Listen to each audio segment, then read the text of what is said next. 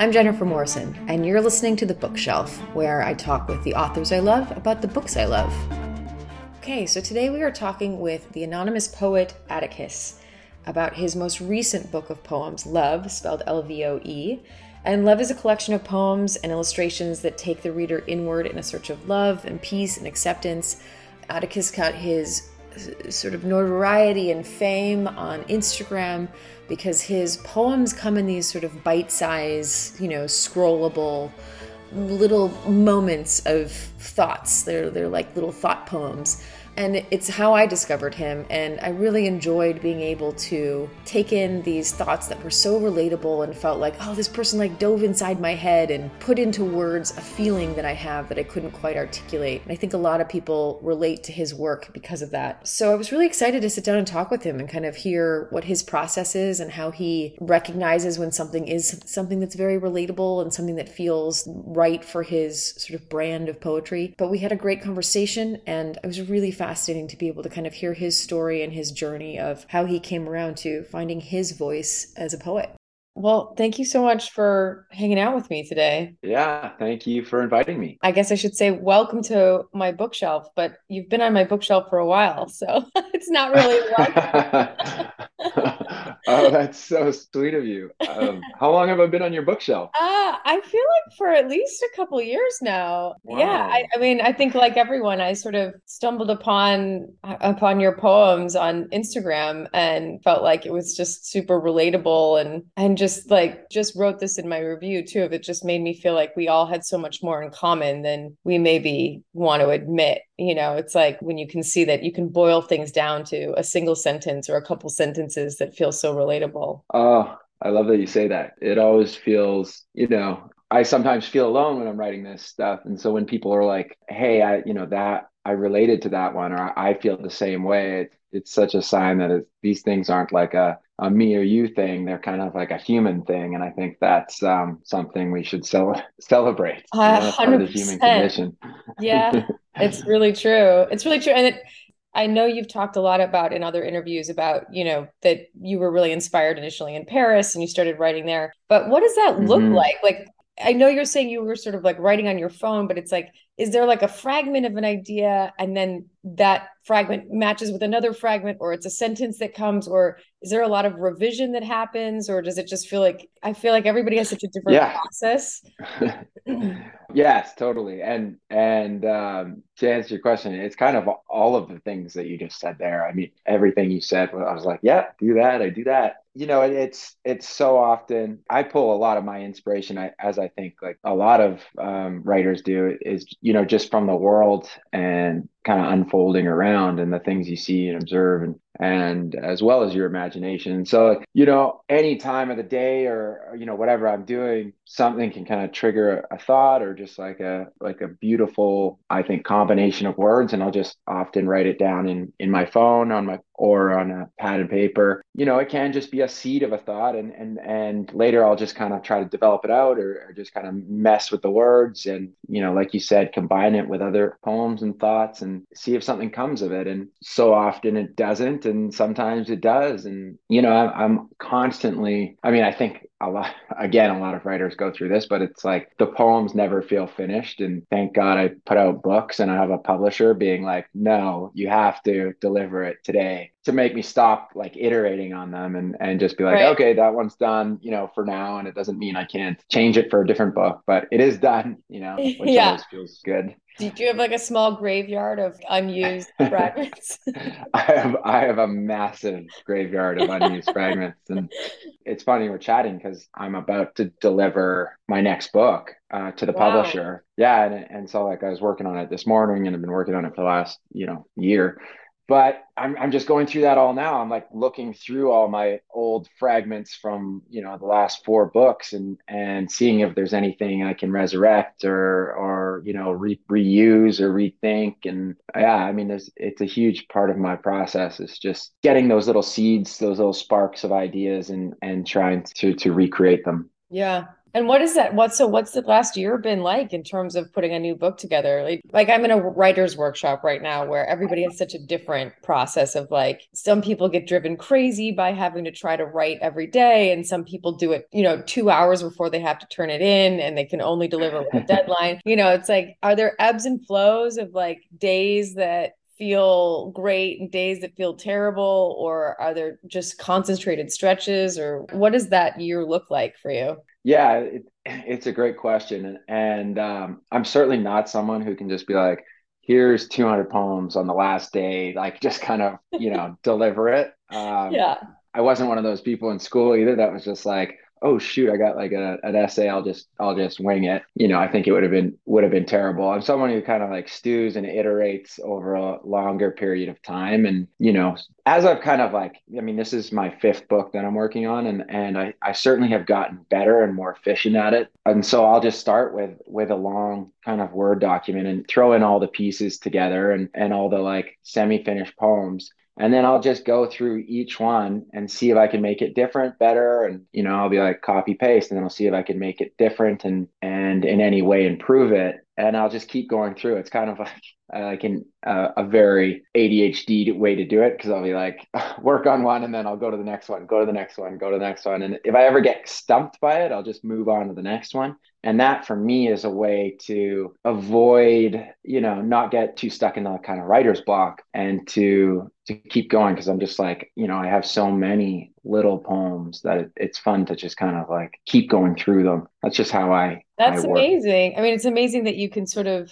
like you said, avoid the writer's block by kind of moving fluidly through what exists. Yeah. That's such a tricky thing, with longer form stuff, right? Where it's like, I'm in the middle of writing a screenplay, and it's like Wow. staring at 105 pages. You're like, oh gosh, it feels like this massive thing to solve and fix at all times, whereas like again, in this writer's workshop that I've been taking, we only bring 7 pages in at a time. And I was like, oh, this is such a Wow. great Yeah. lesson of like taking things into smaller bites and really just giving those 7 pages like a light shined on them for a second, but then Yeah. also like you're saying, being able to be like, well, these 7 pages, I just can't, like, I can't solve this right now. So it's really interesting that that's like a natural part of what's evolved for you, because it sounds like such a healthy way to have a relationship with your writing. It's like so many people I know are like, depressed and in a dark room somewhere, like trying to figure out Yeah.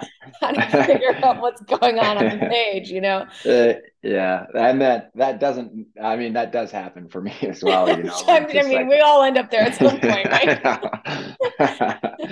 yeah. But I'm interested to know more about your process, and I found as I've gotten kind of like delivered more and more books, I found that I don't try to force it in my sessions. If it's like, if I'm ever just like sit down and write and it's just really not working and it just feels like way too much friction, I think I've, just these days I'm able to say, this isn't the session. Let me go take a break. Let me go have a coffee. Let me go like walk the dog and Yeah. come back and see if I can kind of get back into that flow. And also one thing that's helped is kind of increase the amount of times that you try, because Mm, sometimes, even if it's 5 minutes a day, you never really know when that flow is going to hit, at least for me personally. yeah. And sometimes it surprises you. Sometimes you're like, I don't feel very inspired right now, but I'm going to put in 5 minutes, and then it turns into, a few hours. And so just like increasing the quantity of times trying and writing down and just being in front of That's so just showing smart. up, as they say, Yeah, it's really, really smart because, it's like you can get in your head about like, and I mean like the universal you can get in your head about like, Yeah. I have to set aside all this time and I have to be prepared and I have to be in the right headspace. And, by the time, Yeah. that just feels like too much pressure. It's like Yeah. Amy Berryman, who is an author that we featured in January for our book club, is who's running the Yeah. writing workshop that I'm taking. And Oh, cool. she always says you have to like trick yourself into writing, like she's like, You're just tell yourself you're going to recopy notes, that you've like handwritten something and you're just going to type it up, It's like, but it's smart. It's Oh like what my you're saying God. about the 5 minutes here, 5 minutes there. I It's like, love it. oh yeah, I can take 10 minutes to type these notes up, and then all of a sudden you're like, oh wait, I have an idea and I can move this here and move that there. I love it. That's amazing. I love the concept of tricking yourself into writing because Right? I mean that works. It works. It's like, But I mean, isn't yeah, it such that's a so weird smart. thing how many people want to write and feel like they are? I mean, I think everyone has a writer in them somewhere, but it's just about, Yeah. sitting down and, putting your hand to the page. But, it's like so many people Mhm. desire that and yet just can't get themselves to sit down and do it. It's just like the amount of people, Yeah. especially, I guess out here in the industry, it's like everybody has an idea for a script or everybody has an idea for a Yeah. movie or a book or whatever, and it's like, yeah, well, write it, like even if it's Yeah. bad, you have to get it down. You can't just talk about Yeah. it. It has to become a thing, Yeah, yeah, it's so true. And unfortunately, like, I think that really haunts a lot of people. It's Yeah. like the thought of that unwritten screenplay or unwritten and like goes to art as well. It's not just writing. Yeah. It's I think so many people delay it their whole lives and it haunts them. It's like all the art's just kind of like stuck inside them. All the words are stuck inside them. And I think it's a shame. I totally agree with you. It's just like, get it out, just write it. It doesn't matter if it sucks. Have you heard Yeah. And this, also, like, the can it really saying? suck? I mean, everything's so subjective. Yeah. You know what I mean? So it's like Yeah. it's Yeah. only you deciding it's bad because there's going to be someone out there that, what you're writing is going to resonate with. 100%. Yeah, absolutely.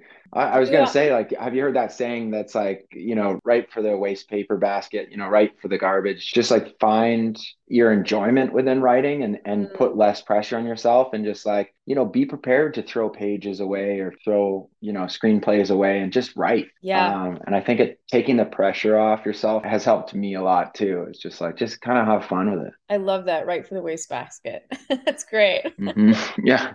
It really does immediately. You're like, oh, right, it's fine. I could just throw it out. Who cares? It's great. Yeah, yeah, yeah. It's like, who cares? Do you Yeah. have someone in your process who's kind of like an early person that puts eyes on things? Like, I can only imagine that with the sheer quantity, and I mean that's another question that I'll get to later, but like the sheer quantity of what you put out, you're so prolific. Do you have someone who's kind of your first person you turn to? And you don't have to say who it is, but like more about the relationship of that person of like that you trust them to go like, no, this one's a poem. Like this is a thing, Yeah, you know? 100% I do. And I think I've gotten better at this and less sacred about it. And yeah, I mean, I'm literally going through this all right now. So it's really funny that we're chatting. Like I was doing it this morning, like I said, but I don't think a lot of people know this. And I never planned for it to be this way, but every single person that works for me is a woman. Oh, And wow. from my from my publishers to my editors to my lawyers to everybody within the kind of Atticus ecosystem. Hmm. And so to answer your question, I have these, part of my process is to like write as far as I think I can bring it myself and then deliver something like, 250. If the manuscript that I need to deliver is 200 poems or 150 poems, I'll deliver like 275 or 250. Oh, And wow. then I make a shared Google Doc and I invite everyone on my team from Emily, who posts everything that I do, to Ashley, who does operations, to Lucy, who does kind of the production, to Marissa, who does the design, kind of invite them all. And I think there's probably, including my editor and my publisher, that team. Yeah. And so there's probably six of us on there, and then I'll have them all go through and they can make comments, and their comments are something along the lines of like, I like this, or needs rework, or not my favorite, different book, doesn't fit the theme, just like kind of quick things. And Yeah. they're like, don't like this line.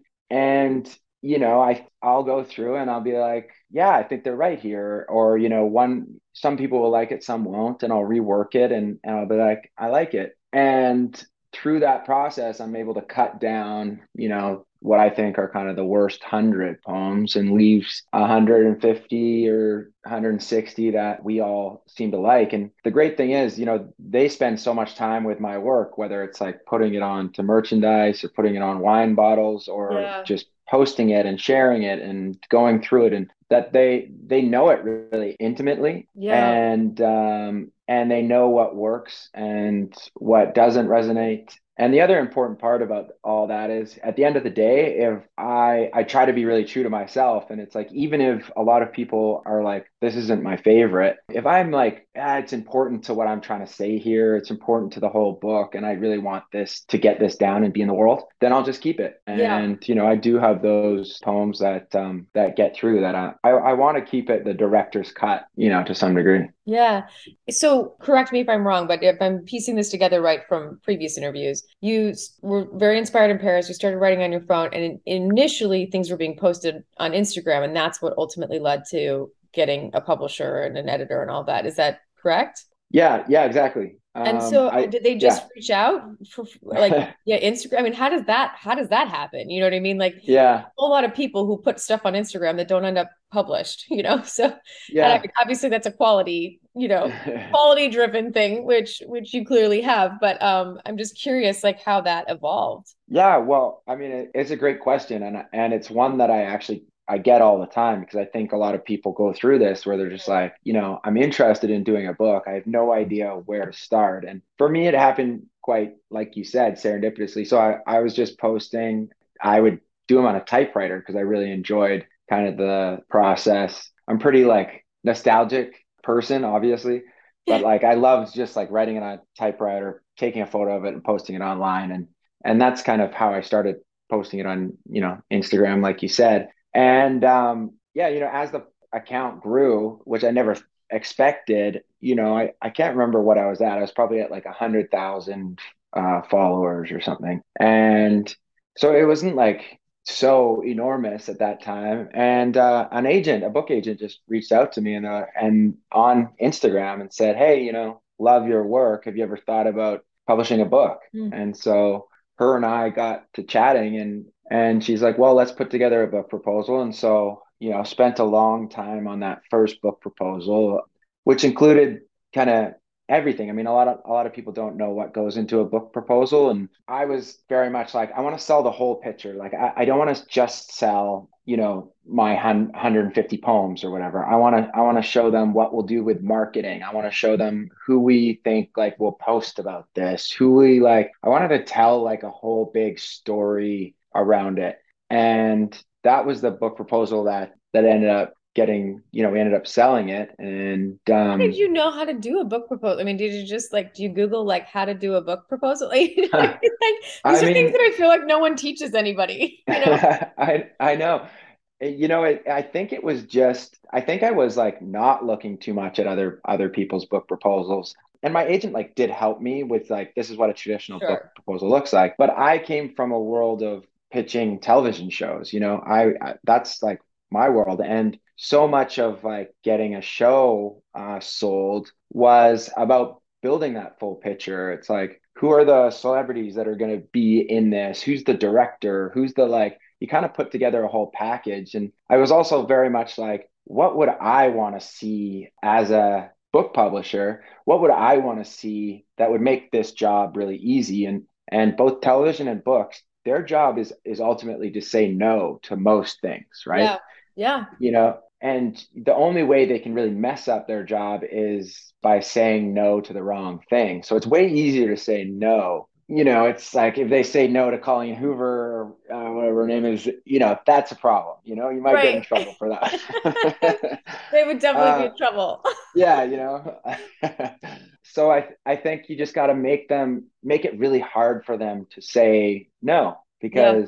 and make yourself different. And so I really went after that first one and every subsequent one after that, with that same mentality of like, how can I sell this whole picture? Like, how can we like build merch around it? How can we like get guarantees from websites or like partnership collaborations? Like, make sure you have the most amount of eyes. And I know people have done similar things, people who have like speaking careers. They're like, I guarantee we'll sell couple hundred copies at each of these. I've got this speaking tour and I'll sell this many copies during this tour. And Mm. that's something that really the publisher's like, yeah, perfect. We got a built-in kind of Oh, sales that's channel. interesting. Yeah. It was like Yeah. protecting the future by showing the reach of where Yeah. things could go. I mean, it's so All of those smart. I mean, pieces. it's so Yeah. interesting because you have such like the business brain and the artist brain, which is, I think, a very rare combination.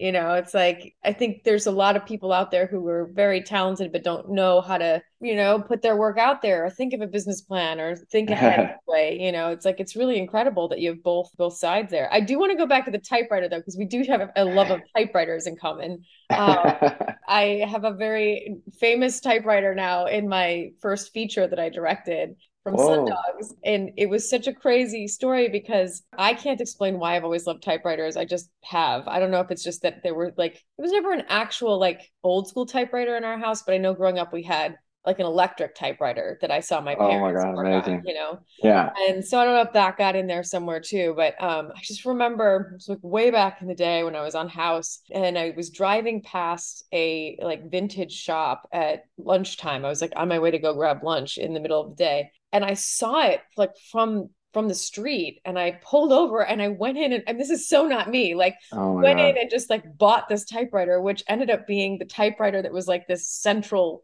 character in this movie that I made 10 years later. I wasn't even Oh my a filmmaker God. yet when I bought this typewriter. So anyway, Amazing. and that's always been one of the things is like when I have like birthday cards or like letters from my husband or whatever, like I love to like go and type it on the typewriter for the person. Oh, I think cool. it means more to me than it means to them. but, Totally. but Yeah. I'm curious if you had like a Genesis story for your like love of typewriters or if it was just like a natural draw.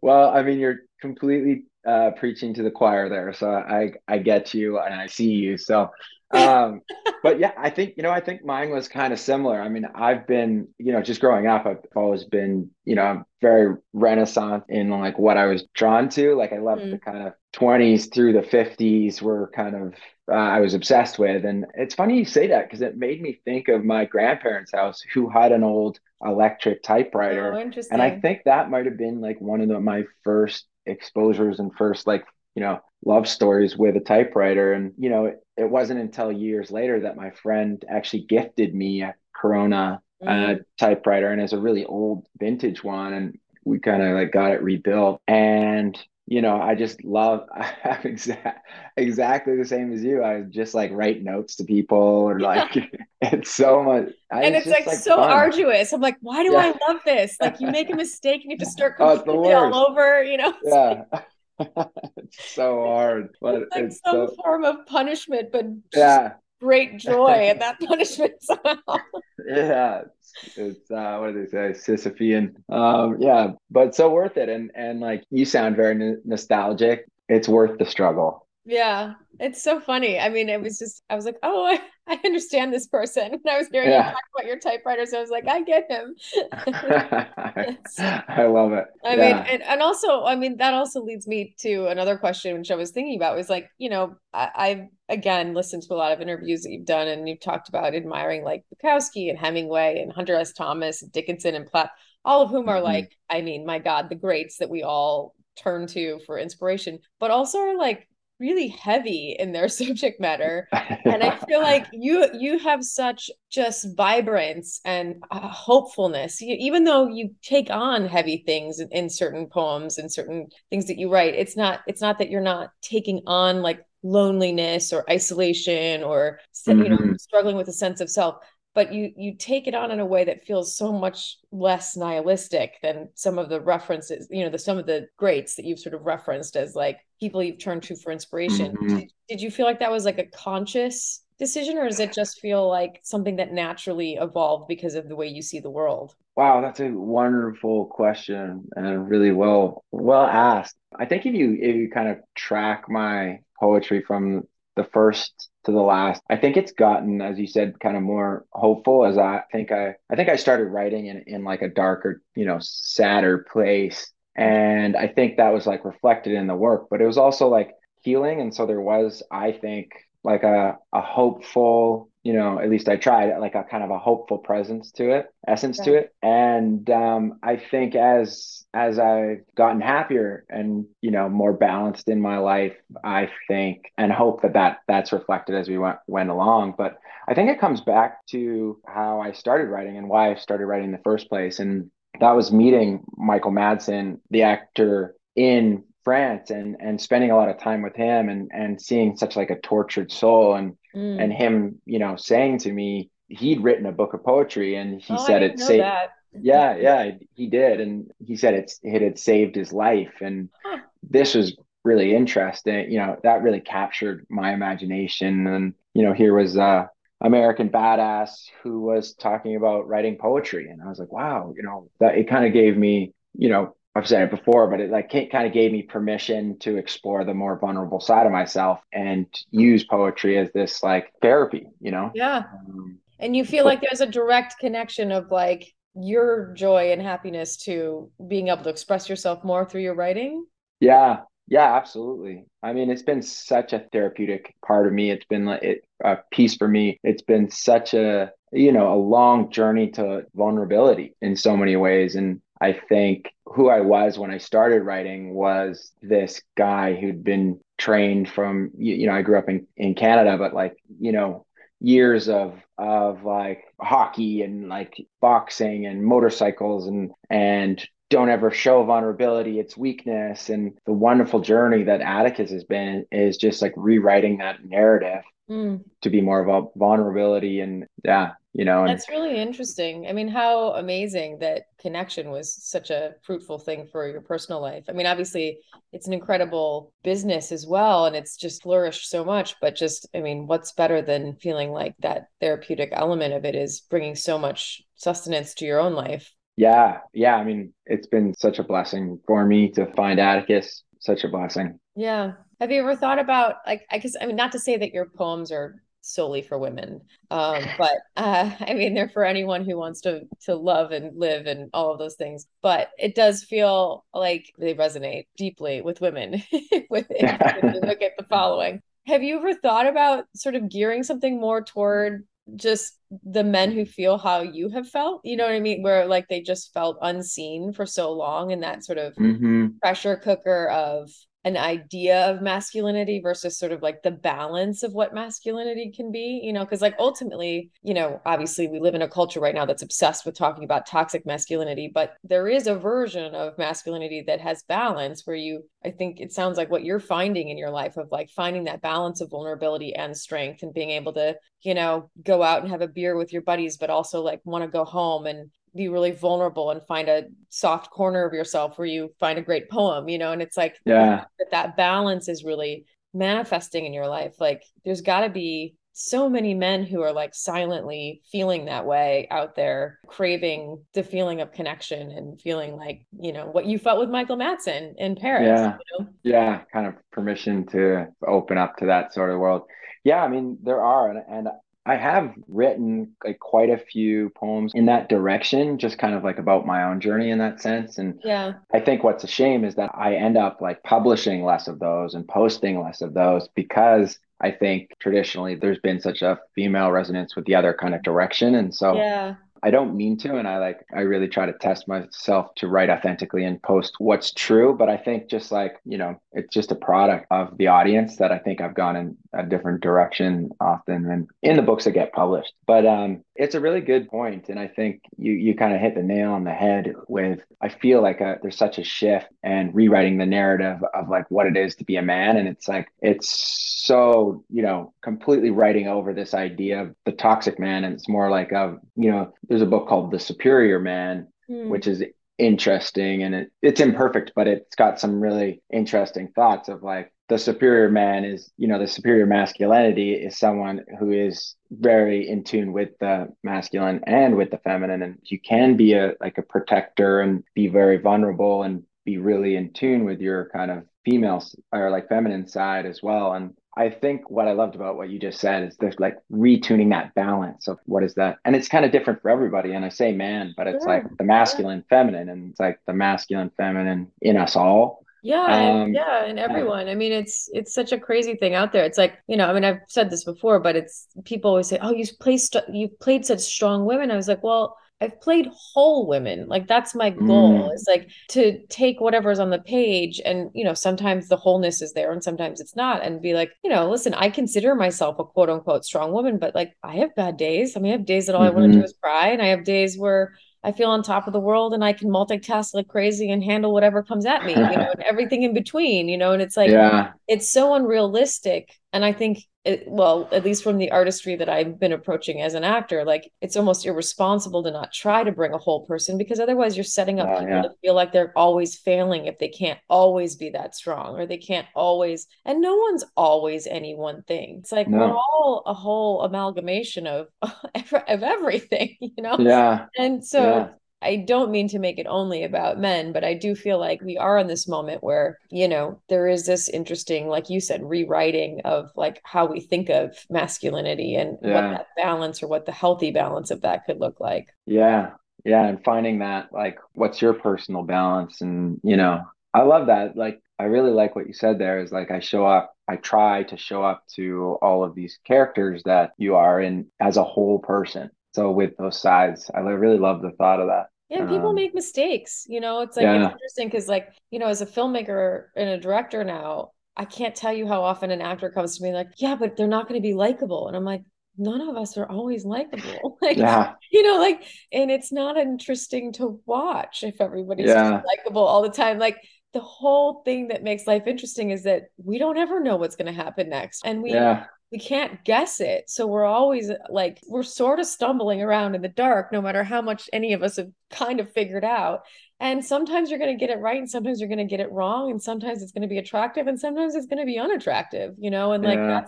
that's human and it's interesting to watch, So it's like, Absolutely. but again, like I feel like that's a lot of what people respond to in your poetry is that I think you allow space for that feeling of imperfect, I mean, even the way that you titled the book, putting the LVOE to be able to say like it's not always this precise, perfect thing. It's a little Yeah. messy, it's like I think that just resonates as being super human and relatable.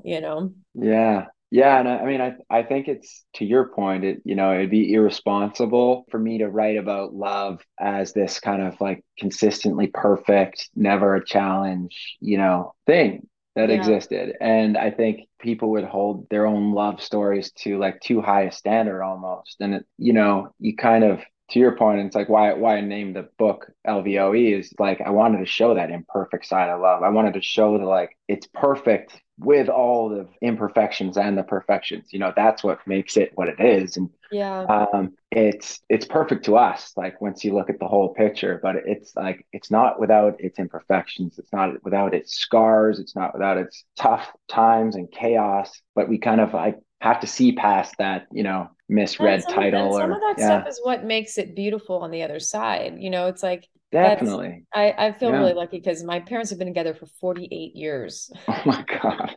So, Wow. it's such a rare thing these days to have Wow. parents who are still together. But, and like you're saying, it's not like there aren't days that they get frustrated or whatever, but it's like I've never seen them not on the same team. You know what I mean? Like Yeah. they would never intentionally hurt each other. And they Yeah. would never try to undermine each other. And that doesn't mean that Wow. they're not, like there are those misses in communication at times, but for me to be able to witness that for my whole life of like two people who, whatever has to be worked through, they just end up closer on the other side. And I feel like we're kind of Yeah. using that culturally of like to sometimes obviously you don't want to encourage someone to stay in something toxic or unhealthy or bad or abusive. Like obviously that's its own thing. But when you're talking about like a relationship that's built on healthier tenements, it's like Hmm. sometimes staying through the muck is what's going to get you to the beauty on the other side. And without the muck, you would never Yeah. have had that level of intimacy on the other side, and it's like, Yeah. I feel lucky enough that I'm experiencing that in my own life. But I Yeah. wish I could hand that to people sometimes. It's like, I wish I could just go like, no, just stick with it. Like, keep your feet firmly planted here. I know this doesn't feel great right now, but it's Yeah. growing pains. It's like there's this beautiful thing on the other side where you're going to look back and be like, I wouldn't trade that. I wouldn't trade that hard thing because I wouldn't Oh feel yeah. the intimacy of what I feel right now, or the closeness with this person that I feel right now. Yeah. Wow. That's, yes. So powerful. Such a powerful thought.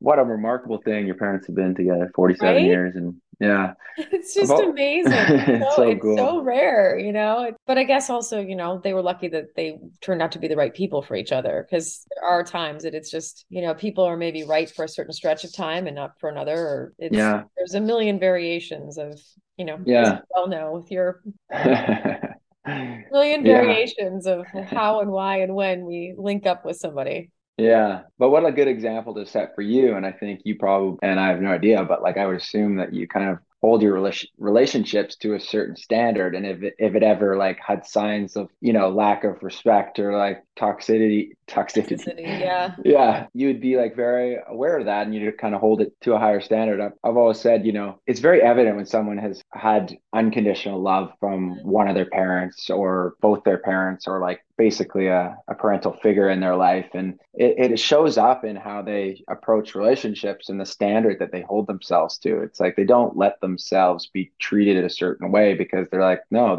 I deserve unconditional love. And that's a really, really powerful gift to give Yeah, children. no, So we like, we feel yeah, very lucky, and our a sister and a brother as well, and the three of us are always in awe of, it gives you an instinct that you can't, yeah, you know what I mean? It's just like there were certainly relationships in my past that were never going to last or weren't right or weren't as healthy yeah, as others, but it was like there was like a little warning bell inside that yeah. like, but I wouldn't have had that. Right. I wouldn't have had that if I, what didn't grow up around the opposite. You know what I mean? Yeah, Until you know it, until you've seen it, you can't necessarily know it. yeah, It is such a gift to have that. yeah. It's not a myth. It does exist. So Yeah, I know. yeah. I know. And my parents, they really are happy. Like it's not like they shouldn't be together. It's not like we're sticking together for the kids. Um, this Which is also, yeah, which also sorry. happened. This was a random transition from that, but when I said your millions of love poems, it made me remember that I did want to ask about just the level of output that you have. It must, I don't mean to project, so tell me if I'm wrong, but I can only imagine that for you to be able to put out so much content, you sort of have a systematic, mindset, and you're probably very hard on yourself in certain ways. And I know the temptations of social media and Instagram of feeling like you've got to keep up and you've got to keep up. Like, do you Yeah. have to deal with those pressures of feeling like you have to constantly deliver content? And if yes, how do you manage that? Because it does seem like you do such a good job of still keeping it authentic to what you want to put out and at the level of quality that you want to put it out. Oh, well, thank you. Yeah, I mean, I think it's like I'm not dissimilar to everyone. It's like social media is the kind of like ever hungry kind of monster that you have to keep feeding, it feels like, and you kind of feel like a slave to it. But I think I have like kind of a lucky position in that. One is that anonymity, and that kind of buffer, I Yeah. think, helps me keep a boundary between like what I post and what I want to post and what I think I should post. Mm. And I think it helps me just post what I want, and it's an imperfect science always, but it certainly helps me do that. And also it's just like having systems for it as well. And I hate the like scheduling. It was always such friction for me to like be writing and then to just like schedule posts or like post and whatnot. And so finding help there early on, and just like Mm. someone who really enjoys that part of it. And at first it was an intern, just somebody who just like enjoyed it. They're like, I'd love to help you do this. And since then, become employees. But just figuring out what is your zone of genius and what are the real friction points, and solving for that, I think has helped me a lot personally, just be consistent throughout all these years. And if I Yeah. didn't solve for that, I will say, like, I don't even know if I'd still be doing it, because it'd be such a chore for me. I'd be writing, I just don't know if I'd be posting. Right. um, Yeah. I just um, imagine you have someone just in a typewriter in the corner in your house, just yeah. constantly typing poems. Yeah. It's like, yeah, it's like my little sister is just typing poems for me nonstop. Um, yeah, no, I mean, not far from the truth. Yeah, I mean, it's such an interesting thing. It's such an interesting world we live in with the social media of it all now. It's like Yeah. I feel lucky, like because I was exposed to all of it so early because of shows that I was on or projects Oh I was a yeah. part of. I really learned how to compartmentalize and just kind of use it for good. And the amount of like inspiration I find, it's like I follow so many artists and museums and like the imagery that I've been able to Yeah. pull to be able to use for like lookbooks when I'm pitching for a directing job or whatever. It's like Yeah. and so I've really kind of forced myself to use it for good, and to be able to see like, oh, my friends and their kids and Yeah. just that kind of stuff. I just, I don't read comments and I can really Yeah. compartmentalize that. And I always felt like, if you believe the good stuff, you have to believe the bad stuff. So I just don't believe any of it. Yeah. And Yeah. so I've been lucky to kind of have a little bit of training in that, but I do still feel that pressure sometimes of like, I get really busy on a set and it's like I'll go months and not post anything. It's like, oh God, Yeah. I have, and I'm like, who cares? You know what I mean? It's like, so it's just such Yeah. a weird, tricky psychology of like they've created this almost like what do you call it? Why can't I think of it? Like the machines in Vegas, like the slot machines. Yeah. It's Yeah. like Yeah. it just feels like you're like, oh, just one more quarter, just one more quarter. Yeah. It's just like There it is, my big it's win. really Yeah. tapped into Feed this it. weird part of our brains, and it's like Yeah. such a tricky thing to manage because like how beautiful that you've been able to share your work with the world via that platform and use it for good, and at the same time, probably you have to like manage like fighting off that like, like cheetah chasing you of like, but isn't there another one? But isn't there another one? Yeah. Aren't you gonna Oh post God. today? Never ends. It never ends. Yeah. I think you nailed it when I think just like being able to use it for good and not for evil and just like having a real awareness around it and being like, hey, these things are designed to be like slot machines. Like the science behind it is like immense. It's like every notification, everything is a game just like a slot machine, Yeah. and that's the science behind it. But like really being careful who you follow and who like what content you look at, I think it can be so inspiring, it can like go, the right quotes or the right kind of like how-to video Yeah. or like you said, it's like the image where you're like, oh my God, that would be beautiful for like in your case, like a scene. Yeah. So like using it, like the sharing of ideas is incredible in the social media Yeah. tools and also just like keeping tabs on your friend. I think where it gets dangerous, at least for me personally, is like when I start comparing myself too much, or like when I'm like, oh, I'm not good enough. Look at how successful my friend is, or like this person Yeah. is, and yeah, look how many books Colleen Hoover sells. Just kidding. I need to Um, start reading her novels. I feel like I'm not. I've been trying desperately to figure out TikTok. This really shows my age. I really struggle. I like have looked at it a handful of times and been like, I don't understand. And what are these people doing? I'm so confused. Like, but I know that Book Talk is very into her and very yeah, devoted. So yeah, I need to start. I need to like get up on the water cooler conversations with her books. yeah. And by the Uh, way, I'm not. I haven't like read any of the books. I'm just kind of like joking because No, I like know, but I mean, she's like, I mean, she's literally like gold. It's crazy. oh It's my just God, like it's she's crazy. insanely prolific, and people have such strong connection to her work. I mean, there's Yeah. something really powerful going on there because it's I huge. mean, I think she has had like 90% of the spots on the New York Times best-selling list. Like it's we should make a That's new so category. nuts. It's like That's so the crazy. Taylor Swift How of amazing, though. books. Yeah. Yeah, I mean, We're starting to run out of time, which is so crazy. I feel like I could talk to you all day, but yeah, likewise. It's I so do easy. want to Thank you. end with just saying, like, I feel like you have in LVOE, you have a handful of poems, if not more than a handful, kind of about the idea of staying present and how hard it is to sort of not default to like the anxiety of the past or the future. And Mm, how do you feel like you keep yourself in those present moments, or do you? I mean, are those poems just coming from a place of your own yeah. struggle? I think it's a constant. I don't know about you, but I just like the feeling I get is that we all are in this constant struggle to like stay in the present. And I often like I've written a few poems about kind of like us being time travelers from the Yeah. future to the past and never like in the now. And but it's something that I'm always constantly working on. And I feel like just in this last year, even I've gotten much better and closer to the now. And for me, I mean, it just like sounds, it sounds commonplace to say, but like breath work and meditation and finding like bite-sized stuff that I really enjoy. Yeah. Just like Wim Hof breathing. I Yeah. there's a free one on YouTube and I do it almost every day. And I did it right before this podcast.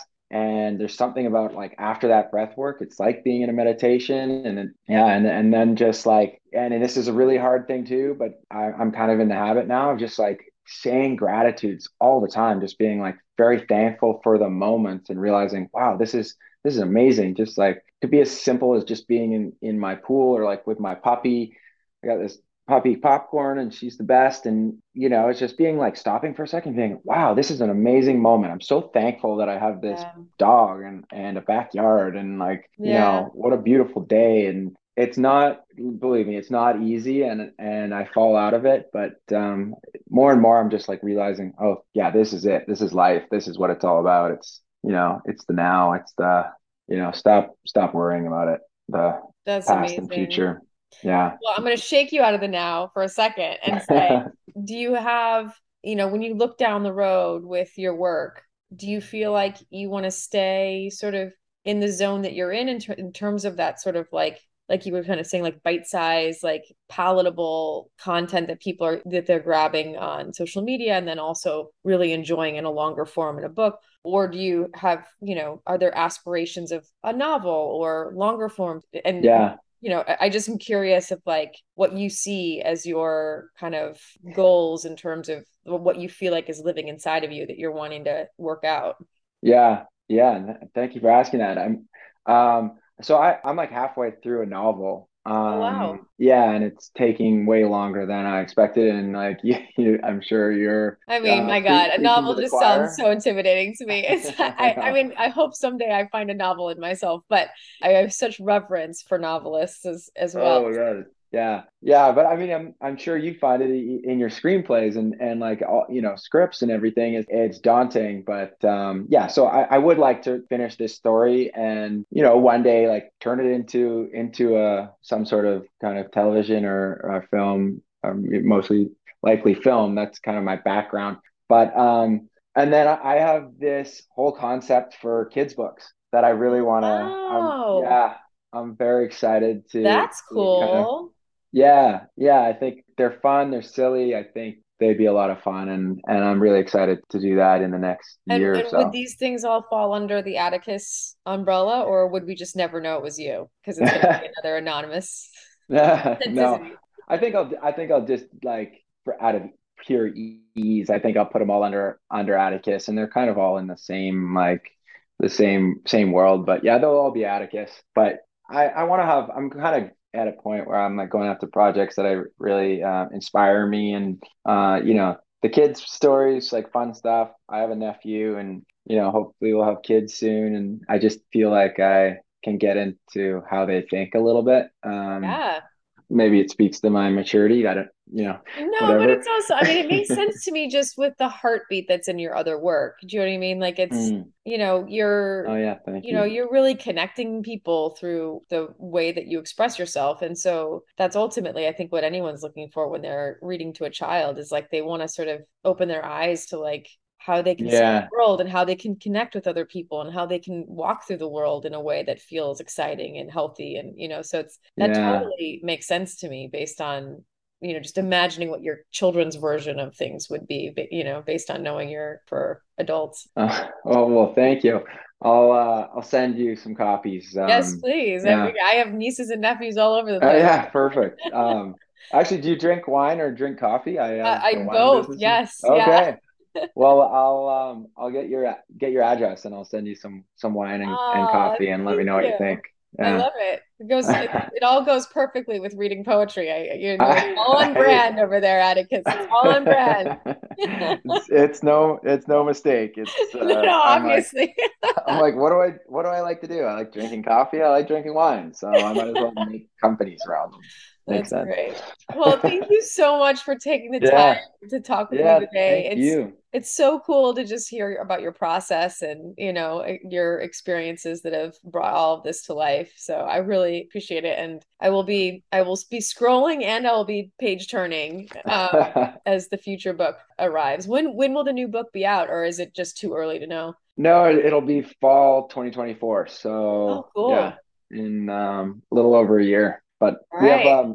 we have some cool things coming out before then. We're just trying to give everything space to breathe, but we have something really coming out in the next few months, actually. Very Ooh, do you excited want to about. tease it, or you want to just tease that it's coming? I'll tease it. It's because I'll be announcing it in a few days. It's this journal called the Spark Journal, and it's basically this one sentence journal where you write a spark of a positive memory. Oh, And the whole idea is that you fill up one of these books and you can go back to it anytime when you're kind of feeling sad, and one sentence will spark this whole memory for you, and so you can go through it and read all your sparks. It's called what Spark. a great idea. How Yeah. cool. I love that. Yeah, thank That's you. Very awesome. Well, excited I about will I will be ordering one as soon as it. it's I'll send you one. all right. I'll I'll send take you a it. package. Well, thank you Cool. so much again. And Yeah, thank you, Jennifer. hopefully we get to talk again the next time you put out a book. Yeah, I love that. I'd love All to. right. Well, All right. thank you for everything and have a great Yeah, day. take care. Thank you for listening to The Bookshelf with Jennifer Morrison. Bookshelf is produced by Gerardo Salasco and Amanda D'Souza. Intro and outro by Aaron Guidry.